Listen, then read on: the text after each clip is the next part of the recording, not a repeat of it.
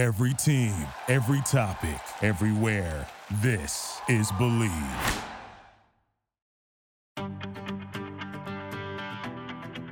Well, hi again, everybody. I'm Thom Brenneman, and you are dialed in. Since 1882, Children's Home of Northern Kentucky has been a lifeline for children and families in crisis. Now known as CHNK Behavioral Health, its team of doctors, nurses, and therapists impacts nearly 4,000 kids and families every year. An array of mental health services, including counseling, addiction treatment, and psychiatric residential care. CHNK also continues to care for abused and neglected youth who are in the state's custody. Right now, CHNK Behavioral Health is offering a free 10-minute conversation with a clinical therapist to help families dealing with the increased pressures caused by the ongoing pandemic. Visit www.chnk.org for more details, or for the free conversation with a therapist, call 1-844-YES-CHNK. Timothy Dwayne Hackett McGee was born in Cleveland, Ohio. In August of 1964, he went to John Hay High School. That's a city school in Cleveland. Went on to star at the University of Tennessee. As a volunteer, he broke all the records. Receptions, receiving yards, touchdown receptions, was a first-team All-American his senior year. After his college career was over, he was selected in the first round of the NFL draft by the Bengals in '86. He would be a huge contributor to the Bengals over the next 8 years, both as a wide receiver and a kickoff return man. He helped lead the Bengals to the Super Bowl in '88. In fact, had a pair of very big receptions in that game. One, an 18-yarder, which set up the Bengals' first score of that game. Since retiring in 1996, he's been a very successful businessman, and we mentioned you hear him around Greater Cincinnati on 700 WLW talking about his former team, and it's a pleasure to be joined by number 85, Mr. Tim McGee. Tim, how are you, young man? You're looking good. I am doing excellent, but I will say this, Tom. In your intro, if my mother was still alive and you called me Hackett opposed to Hatchet, she would be coming after you. She would be coming after you, man. You know, that's on me. That is on me. Where does that name come from? That's a lengthy name, right? I mean, most of us have one middle name. You've got two of them. See, back in the day, you got whippings for not doing what you were supposed to do. I know that. And I'm well aware. My grandmother and my mother, that's my mother's maiden name. Okay. So when I turned professional, my mother's maiden name was my name all the way up until 5th grade. Then my parents got married. They wasn't married, but then they got married, and then I took on my dad's last name, which was McGee. So I'm just telling you, if you go outside the studio and you see the ghost of a 5'5" foot African-American woman chasing after you, you'll know who that is. I've been hoping a 5'5" African-American woman would chase after me for years. I don't know about the ghost part, but I mean, God bless her. God bless her. Hey, let me ask you. You know, I mentioned you grew up in Cleveland, and you just told us about your mom and dad getting married. You took on his name when you were 5. What was life like growing up in your household in Cleveland, Ohio? Well, it was fun. I'm from a most people think when you're from when you're from the inner city and you went to an inner city high school, they think of dysfunction. That's just kind of common. That was not my case. I had two parents. We scrapped, we grind. That's what we were taught. So I had two older sisters that beat me on a daily basis. And, I learned to respect women and take a good punch. But, it was fun. It was a lot of fun. We call it the concrete jungle, but there was so much. I always say this, Tom, I have 2 degrees. I have 1 degree from the University of Tennessee, and I have another degree from the inner city of Cleveland. So one taught me how to deal with in a professional life, and one taught me how, to use common sense and just understand from top to bottom. And that has given me a lot of range to deal with, corporate America, or just dealing with kids that may not, have the, savviness of a well-spoken, articulate professional. So I love the range. I love the well-roundedness I had growing up. So I wouldn't trade that for anything in the world. Tim, you brought it up, and it's interesting because you're spot on the first perception a lot of people have. I had Bob Huggins on the program about, I don't know, a month ago, maybe 3 weeks ago. Terry Nelson came on a week later, and we were talking about, the upbringing for so many of these kids, primarily African-American kids when you're talking about the inner city, but kids all over America, white, black, makes no difference.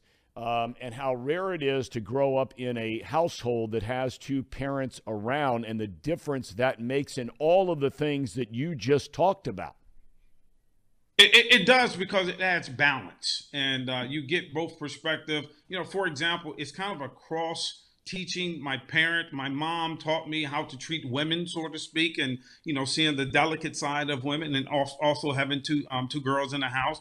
My dad taught me how to be a man. So you need that. So and especially at trying times, especially at when you drop a pass in the game, or you lose your girlfriend, or whatever happens, or you don't do well in school, or something tragic happens in the neighborhood.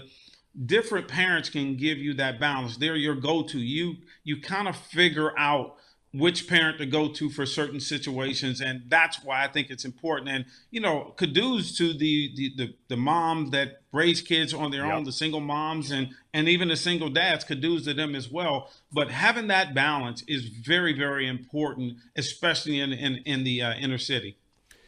You were a great basketball player, too. When I was getting ready for this interview, I had no idea you grew up playing with Charles Oakley. I mean, good Lord. I mean, you talk about a guy now put a hurt on people. Was he beating people up in basketball back when you were playing with him? Actually, he was beating people up in basketball and football. So we always. I just talked to him the other day. Actually, when DeMar Hamlin got hurt that day, he called me. We probably talked for about 30, 40 minutes. But what a lot of people don't understand about him, football was his first love. So trust me, every Sunday I'm pretty much going to hear from him, because he loves football. He watches the game, and we sit and converse and talk about it. But he was a much, much tougher basketball player than he was football player, because he was able to get away with it. In football, he always says, and trust me, we still have this conversation today, that he could have played in the NFL. He could have been a tight end. He could have been a defensive end. And I'm like, why? The sport you picked, you were very, very good at it. But, I don't know how you would be feeling on Monday mornings if you were in the NFL. Was football your first love? Because you were a heck of a basketball player from what I read. Absolutely. Football was something that just came natural to me. It started on the streets. There's a story in the inner city of Cleveland. We did not have middle school football or sports. And then my what would be my ninth grade year in high school, we didn't have sports at all, because of they had a teacher strike and all that. So we played, and I know this is the dinosaur days, back when, the leather face masks, or leather helmets, I should say, but we played on the street. So it was a love, a passion for the game, and it wasn't really organized, but yet it was organized. So, although I loved basketball, and I used to always play in the off season, I would go to Chicago and visit Oak. And actually, we called him Country because of his name. So if you hear me call him Country, that's his nickname. But I would go and play with Michael and Horace and Scotty and all them. And, it kind of gave me a very clear perspective of where I was as a basketball player. Getting your shot blocked a lot with those guys, it doesn't bode well for your self-esteem as it pertains to basketball. And I had my shot blocked a lot. But I did a lot of talking, because I knew if I got them on the football field, and that was the unfortunate. Scotty and Mike, they talk all this trash about basketball, because I'm in obviously their profession, but I could never get them to come play some football, so I can beat up on them a little bit too. I got you. Why Tennessee? Well, there's a very interesting story about Tennessee. Why I chose Tennessee? I didn't. My high school coach chose Tennessee. Again, I was telling you about the background. It was a hot mess. It was dysfunctional. The Cleveland Public Schools was. I went from John Adams High School, which was a very prominent inner city high school, to John Hay High School. And when I got there, the first words out of the coach's mouth, he said, Sonny Harris is his name. And he came up to me, walked up, met me at the steps, and shook my hand and said, "How you doing? What school do you want to go to?" He turned around and I was like, school, as in I'm already at John Hay. I don't really understand. He turned back around. I'll never forget. He turned back around and said, I think we can get you at the University of Tennessee. So it was never really outside of my mind to really go somewhere else. And I remember Coach Harris, taking me, and just to give you a funny story, well, it wasn't funny at the time. I had never been probably outside of a 5-mile radius of my home. That's just inner city living. Sure. And when we took an unofficial trip to Ohio State. And when they came and got me on that Saturday morning, and we were going to stay overnight, I literally walked out with the clothes on my back. I had no idea you're supposed to, bring a toothbrush and toothpaste and an overnight bag. And I'll never forget, I knew something was going on because I sat in the back seat of Coach's car. And when I sat back there, I saw him and Miss Harris look at each other, and I was like, I did something wrong. I wonder if they're going to tell me. And they told me, so all's good. But he was the one that got me at the University of Tennessee, because we had John Hicks, who went to Ohio State, was the Outland Trophy or Lombardi Trophy winner. He had gone to Ohio State. Then Anthony Hancock had gone to the University of Tennessee, and it was, becoming wide receiver university. And, so he told me that's where I was going. And my dad was pleased. And then I was like, okay, that's fine. And it worked out well. Now Ohio State is considered to be, strangely enough, wide receiver U. They got all these guys going in the NFL, and Olave and Wilson had monster years as rookies this year, and Marvin Harrison Jr. and Smith and Jigma, blah, blah, blah. But back in those days when you went to Tennessee, at that time, it was known as wide receiver U. When you first got there, in this day and age, a lot of guys walk out of high school, they come to these big-time programs, they're contributors, if not starters, right away. That was not the case for you right away at Tennessee, correct? No, it wasn't. That was something we had to build. We built our program, starting with Hancock, then Willie Gault, Mike Miller, Darrell Wilson, so on and so forth. And, then I was able to insert my talents there and continue the tradition, and it's going on today. And let me say this, Tennessee is still wide receiver university, Tom. I'm coming after you, man. Come on. Ever say Ohio State is Come on, Tim. Come on, Tim. Good Lord. That was fixed, that whole thing. That guy winning the Bolitnikoff Award. Harrison Jr. is a monster. You know it, and I know it. The kid had a great year. I give it up to him. He had a great year. Now, wait a minute. I will agree with you. Marvin Harrison Jr. is a better prospect, had a better year, and is a better talent. In my mind, there's no question. The problem with college football, they sometimes spread things unfairly, like the, backup quarterback, how these guys get these awards is, that's another topic in itself for another day. Well, the kid had a great year, though, at Tennessee, and it was a shame what happened to their quarterback, because I don't think there's any doubt about it. If he doesn't get hurt, they're in that college football playoff this year. When you go down there, a name as the years go by that a lot of people don't talk much about anymore is Johnny Majors. He was at Pitt. He comes to Tennessee. He had a phenomenal coaching career. For those that don't know much about him, is he any different or the same kind of guy that a lot of these guys are now, the big-name college football coaches, whoever they are? Or was there something different about him? I thought he kind of set the bar, so to speak. I look at coaches, and you know how brutally honest I am. I look at college coaches, and I think the one characteristic most of them have is they're bullies. And Coach Majors was no different. And I don't mean that in a negative way. It's just they motivated through fear of taking your scholarship, fear if you didn't do this, there was going to be consequences for it. So to me, he fit right in with the modern day coaches. He was not, he was a lot of positive things, a whole lot of positive things. And the one thing I loved about him is he was a communicator. But like most programs, unfortunately, those who produced for the university, and particularly the football program, was treated a little bit different than the ones that didn't produce. They were kind of thrown to the wayside. So, but Coach Majors, his personality, his strategy, his understanding of the game, and he was just so damn classy. And that's the one thing I absolutely loved about him. He was so classy, the way he carried himself, the way he's dressed, the way he made us carry ourselves in the way. And he let you be the individual. He didn't try to change your personality. You didn't have to, go around saying yes sir, no sir. I just thought he was really grounded. But don't get me wrong, he was a hard ass. He was, he can get after you. Your senior year in '85 is one of the most memorable seasons in Tennessee football history, and it's a rich history. You have the great quarterback, Tony Robinson. He has a knee injury against Alabama. You had lost the week before, the only loss you had that year against Florida. But down the stretch, Darrell Dickey comes in. You end up winning the SEC, and then you win the Sugar Bowl. If Robinson doesn't go down, is that a national championship team at Tennessee?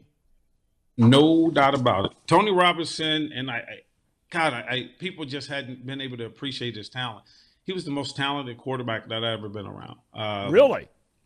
Oh my God, he was incredible. And I say that most people don't have. If you didn't follow him or see him, but that was one kid that literally had it all. I mean, he had the arm, he had the smarts, he just had the total package.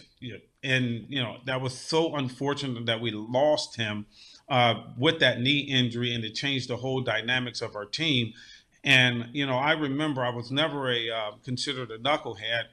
And the only time I ever got I would say the nerves, the guts to kind of storm into a coach's meeting was, you mentioned that we tied Georgia Tech because we lost Tony the week before, and we tried to change our offense and customize it to Darrell and do this and do that. And I would just, that's the only time in my 4-year college career, my 10-year NFL career, I actually went into the coach's office and I said, why don't we just be ourselves? Let Darrell just do same play, same thing, everything, and we'll adjust. So if he throws the ball not as long as Tony, if it's short, we'll come back and get it. But we are who we are. And, I was shocked because, number one, when I went out, I was probably as all nervous as ever because that's just kind of outside my personality box.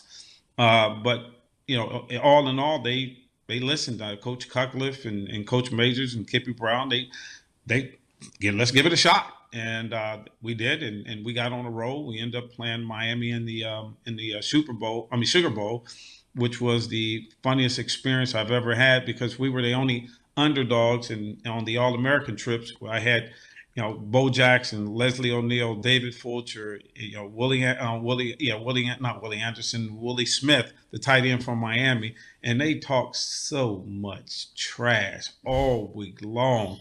And the irony of it all was we were the only team that won. They all lost. That's funny.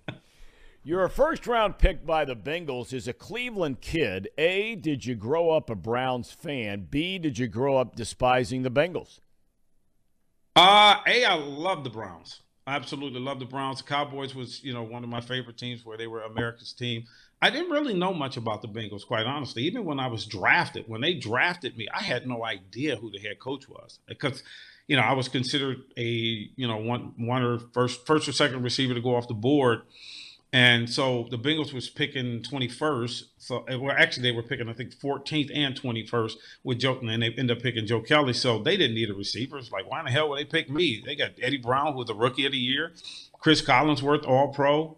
What in the world are they going to do with me? So I never worked out with them, Tom. Never. Didn't know who they were, know nothing about them. So it was not anti-Bengals or pro-Bengals. They just was not on my radar.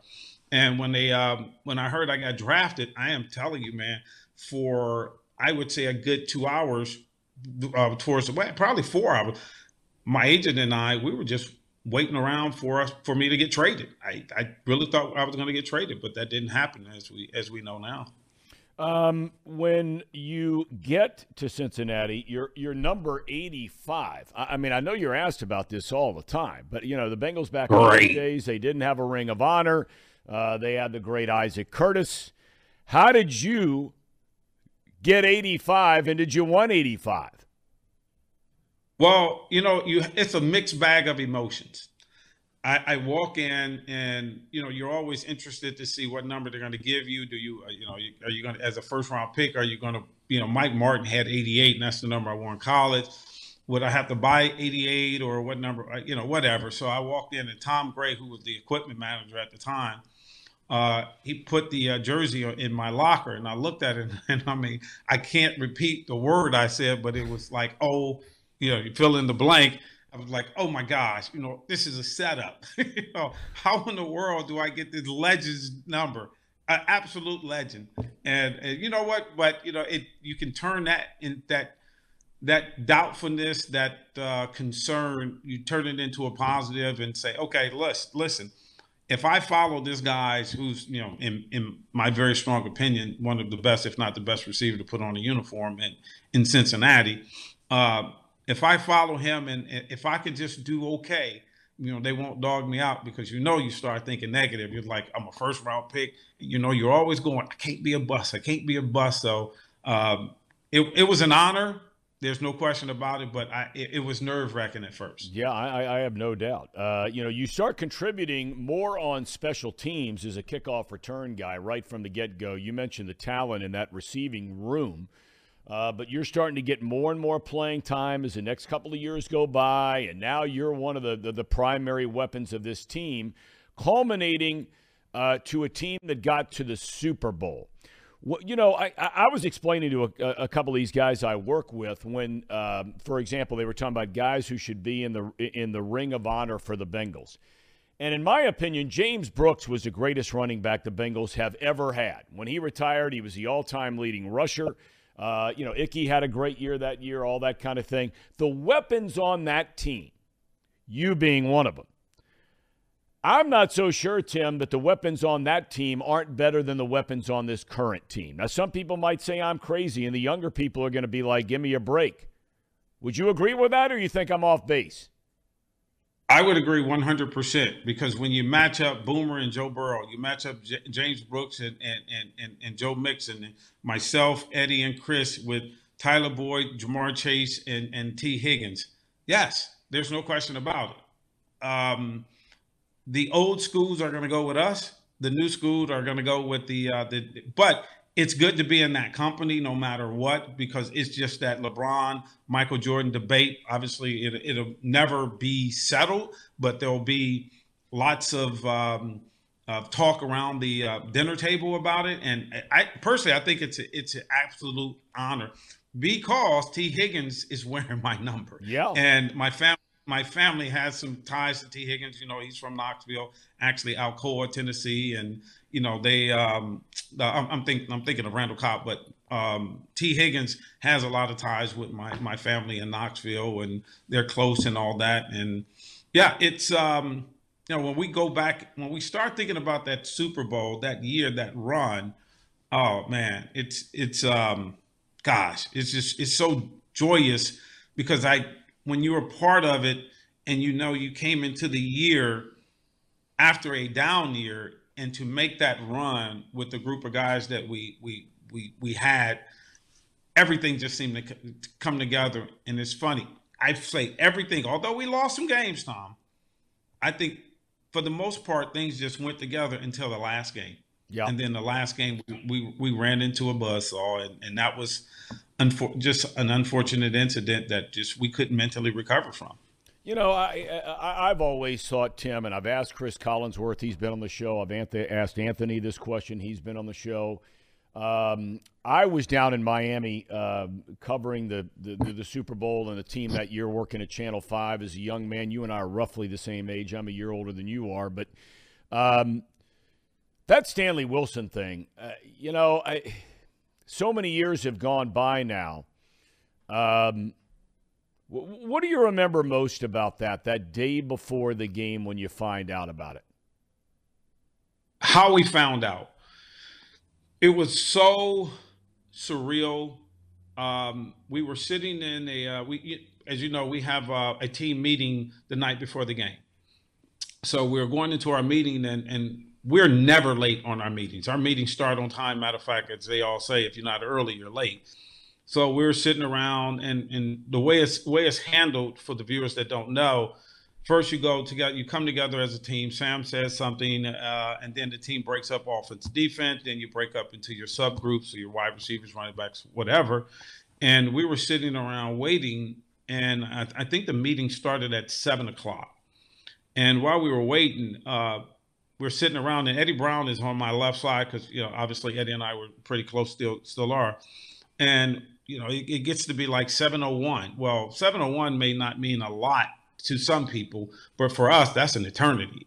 And we're like, wow, we're running late. But it's the Super Bowl, something to expect. All right. Then it gets to be about 7:07. Then it's now 7:12. It's getting to be about 15 minutes late. And it's like, okay, wait a minute. And you can kind of tell something's eerie, something's not right. And you start taking roll call. And, it's a mental roll call at first. And then you start talking. It's like, where is everybody here? Just kind of looking around. And then Sam comes into the room before me personally. I didn't know who it was, but I knew something was going on. I just had no idea of the magnitude it would turn out to be.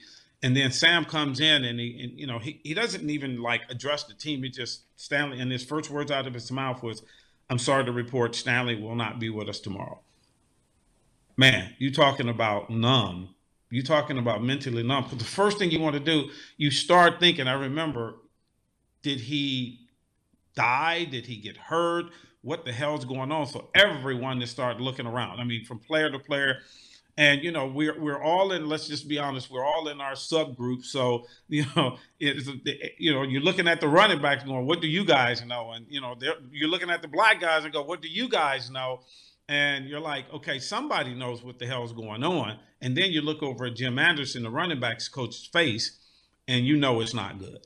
I mean, you just know it's not good. And that was for me, that was the emotional letdown, because you don't say things like this. This is the BS that happens in sports. You can't say the real deal. And yeah, we can go out and put on our poker face and for the most part lie and tell people, oh, we'll be all right, we'll be fine, we're gonna do it, because you're basically, you're fooling yourself, you're being delusional. He was our heart and soul of our team. And, by the way we lost him, the fact that we lost him, you can't make adjustments because he's the lead back, on the pepper plays, which are the play actions. He's the lead back for Ickey and James Brooks and so on and so forth. Remember, Ickey didn't block for James Brooks and James Brooks didn't block for Ickey. It was Stanley.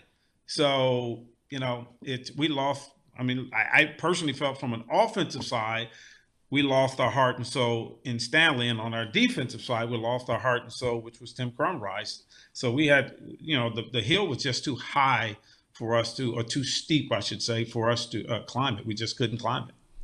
You watch the Bengals play each and every week. You were in the huddle with Boomer Esiason.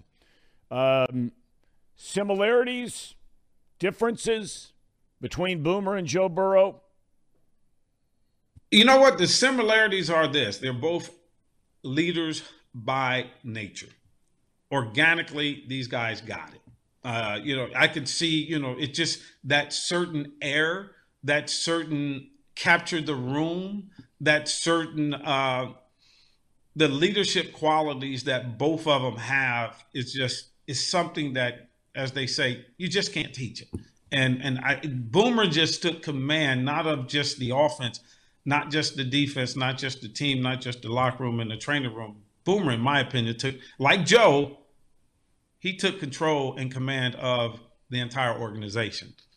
And those are the similarities. You can go to the physical similarities of arm strength. Obviously, one was left-handed, one was right-handed. Success, you can – when you look at them two, you go, wow. I go, because I've obviously caught passes from Boomer and I cover Joe. I see a guy that I see two guys that, they basically have the steering wheel and they'll guide their teams wherever the team may go. I don't see a lot of differences because Boomer was surrounded with talent. Joe surrounded with talent. I think they're both smart. The relationship, one things that people don't talk a lot about, the relationship and bond Boomer had with Sam and Joe has with Zach. That, to me, that added quality to me is what really makes them special. Zach Taylor is still so young. And look, when he first got here, he didn't have many good players. Now he does, and he continues. I think we're all watching him grow and evolve as a leader and being more comfortable as the head coach. Publicly, I'm sure in the locker room, he's been more than comfortable with that for a long, long time. Sam Weiss is still one of the most beloved figures in the history of the Bengals. I get choked up just thinking about the guy because I just thought he was such a beautiful human being all the way down to his core. Didn't mean he was perfect. Nobody's perfect. We know that. But when you look at those two guys, both offensive-minded guys, came in with that reputation. What are the similarities and differences from what you've been able to tell between those two guys? I tell you, this is going to sound really interesting. For me, is really interesting. Is I know we can talk about the X's and O's. We can talk about the relationship with Joe, and we can talk about the relationship with Boomer. We can talk about how they had the type of experience. Sam had a lot of experience. Obviously, Zach didn't, and they grew. And like I said, I don't know what type of person Zach is because I haven't really been in a, let's say, intimate setting where I get to know him as a person from the heart out. Sam, I obviously know. But the most intriguing similarity to me that both has is both of them ability to gain confidence in the ownership and have the ownership follow behind them opposed to lead them. I don't know what Zach did. I don't know what Zach said during his interviewing process, but knowing Sam, how Sam would defend us to Mike and demand certain things, and Mike would actually follow Sam leads. Not all the time, but sometimes, and I'm pretty sure that happens with Zach. But whatever Zach has done to get Katie and Troy, Duke and Mike to believe in his system, that's been the key to their success, in my very strong opinion. I saw it materialize with Sam, and I saw how Sam made just little bitty adjustments, whether it was where we sat in training camp or having a stool in front of the locker. He brought Mike along.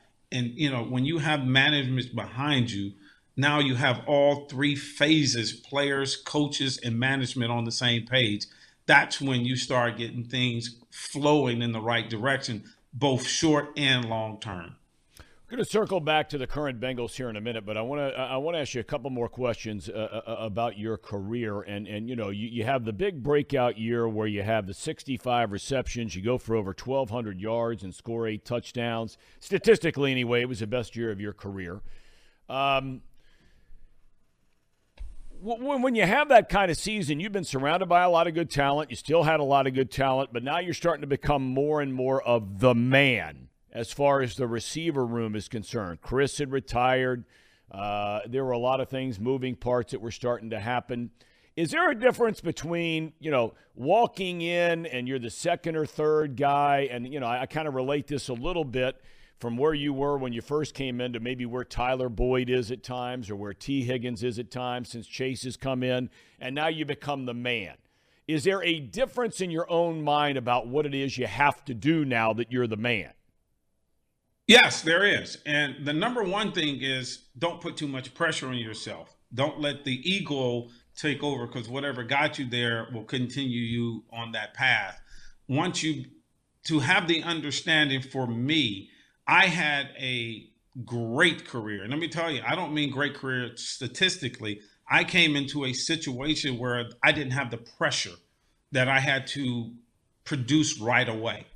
And by learning the number 2 receiver, first number 3, then number 2, then number 1, that gave me a full range of understanding of the entire offense. So I knew, where the running back would be, where the tight end should be. I knew the whole dynamics of our offense. And that type of growth made me a better number 1, number 2, because you're not the number 1 receiver every single play. Only half the game was Eddie. When I was the number 3 receiver, Eddie would be the number 1 receiver. I was going into the game. But when we call Chris's number or my number, we had different understandings and responsibilities.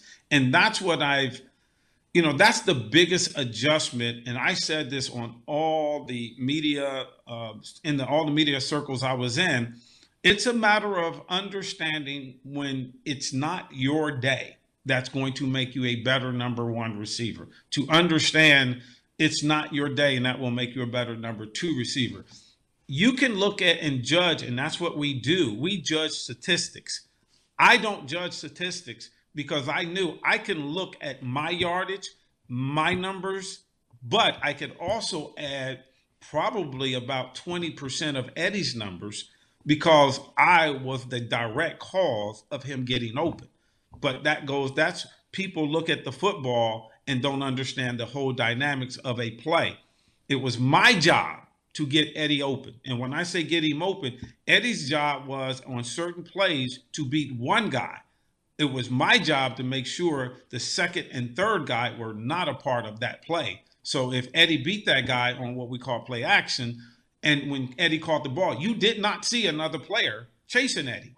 And the reason being, that was my job to make sure those two guys were taken in a different direction. So understanding that whole concept of what you have to do as a team player, yes, people label you 1, 2, 3, but it varies. It changes at different parts of the game. It changes in your career, and to know all three, I was blessed by doing so. Last thing I want to ask you. You came here, you played here, you left for a year, you came back here, you talked about the injury that ended your career. What kept you in Cincinnati? My wife. my wife, I want you to hear, when I got hurt, I told you I was in the hospital, and I laugh at this, although it was serious at the time. My wife she announced my retirement. She walked in and she was so, distraught. She was like, "Oh, we're done. We're done. We're done. Okay. All right. We're done." So that was number one. So I think you know and understand who's the boss. Oh, yeah. So I wanted to live in Florida when my career ended. We had a house in Florida. We had a house here, and I really wanted to live there. And I said, and she told me one day, she said, "Why?" Well, my oldest daughter, Keandra, is turning 5. We have to pick her school. Now it's time to really buckle down with the school systems. And I said, "Oh, well, we need to look around here." And she said, "For what?" I instantly knew I was going to be living in Cincinnati. And I've lived here since then. I love Cincinnati. The winter times is a little rough as you get older, but I mean, Cincinnati is an awesome town. It really is. It's one of those cities that it may not get the 10 and, across the board or get a 10 on the score. But it's solid. Low crime, great school system, great people, Midwest, 4 seasons. I can't complain. I mean, 2 sports teams, no, is it Vegas? Is it Miami, Florida? Is it New York? Is it Chicago? No. But I can name a whole lot of the cities that's not. So I'm a Cincinnatian. I'm a transplant. I love it here. I enjoy it here. My family's here. We raised our kids here. Our kids are here. All 3 of our kids are here. So I think that speaks for itself. Well, I'll tell you what, Tim, we're lucky to have you. You have always been one of my all-time favorites, and I love listening to you on the radio. And just like today in this show, you lay it out there. I appreciate you having me, Tom. Thank you. It's been an honor. It's been a true honor to be with you. Well, thank you, Tim. Appreciate it, buddy. All the best. We'll look forward to seeing you soon.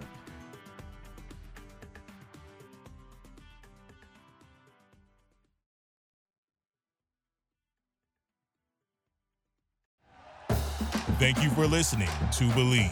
You can show support to your host by subscribing to the show and giving us a 5-star rating on your preferred platform.